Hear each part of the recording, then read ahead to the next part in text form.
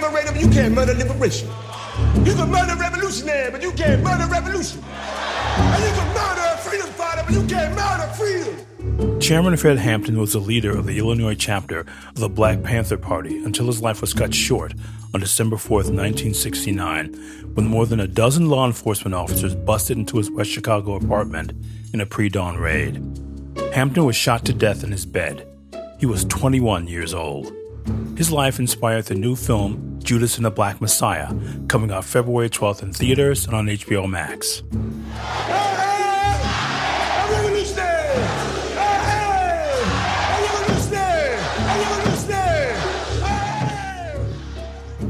In this official podcast series, produced by 99% Invisible and Proximity Media, in partnership with Warner Brothers, we're looking at the Black Messiah at the center of the film, the real story of Chairman Fred Hampton. When I leave, you can remember I said with the last words on my lips that I am a revolutionary. And you're going to have to keep on saying that.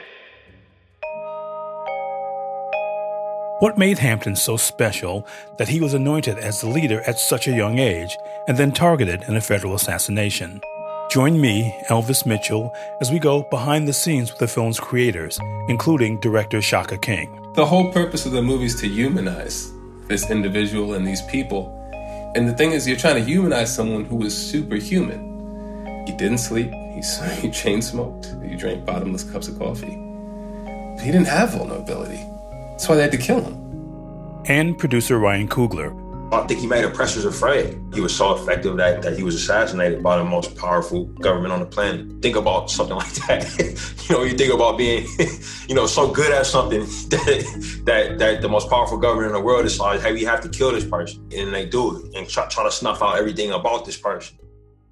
We'll also talk to co-stars Daniel Kaluuya, Lakeith Stanfield, and Dominique Fishback, and to real Black Panthers who knew Chairman Fred, including his widow, Akua Njeri. Well, I don't think whoever played me had to look like me, but Dominique fit the bill. She presented like a nice side, but I knew she could cut somebody. And our number one guide through the whole series will be Chairman Fred Hampton Jr. He was born 3 weeks after his father's assassination and has spent his life protecting his father's legacy.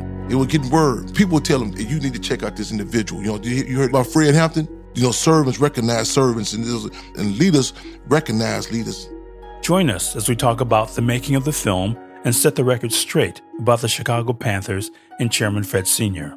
Watch the film in theaters and on HBO Max on February 12th, and search for the Judas and the Black Messiah podcast to get the full story, wherever you get your podcasts.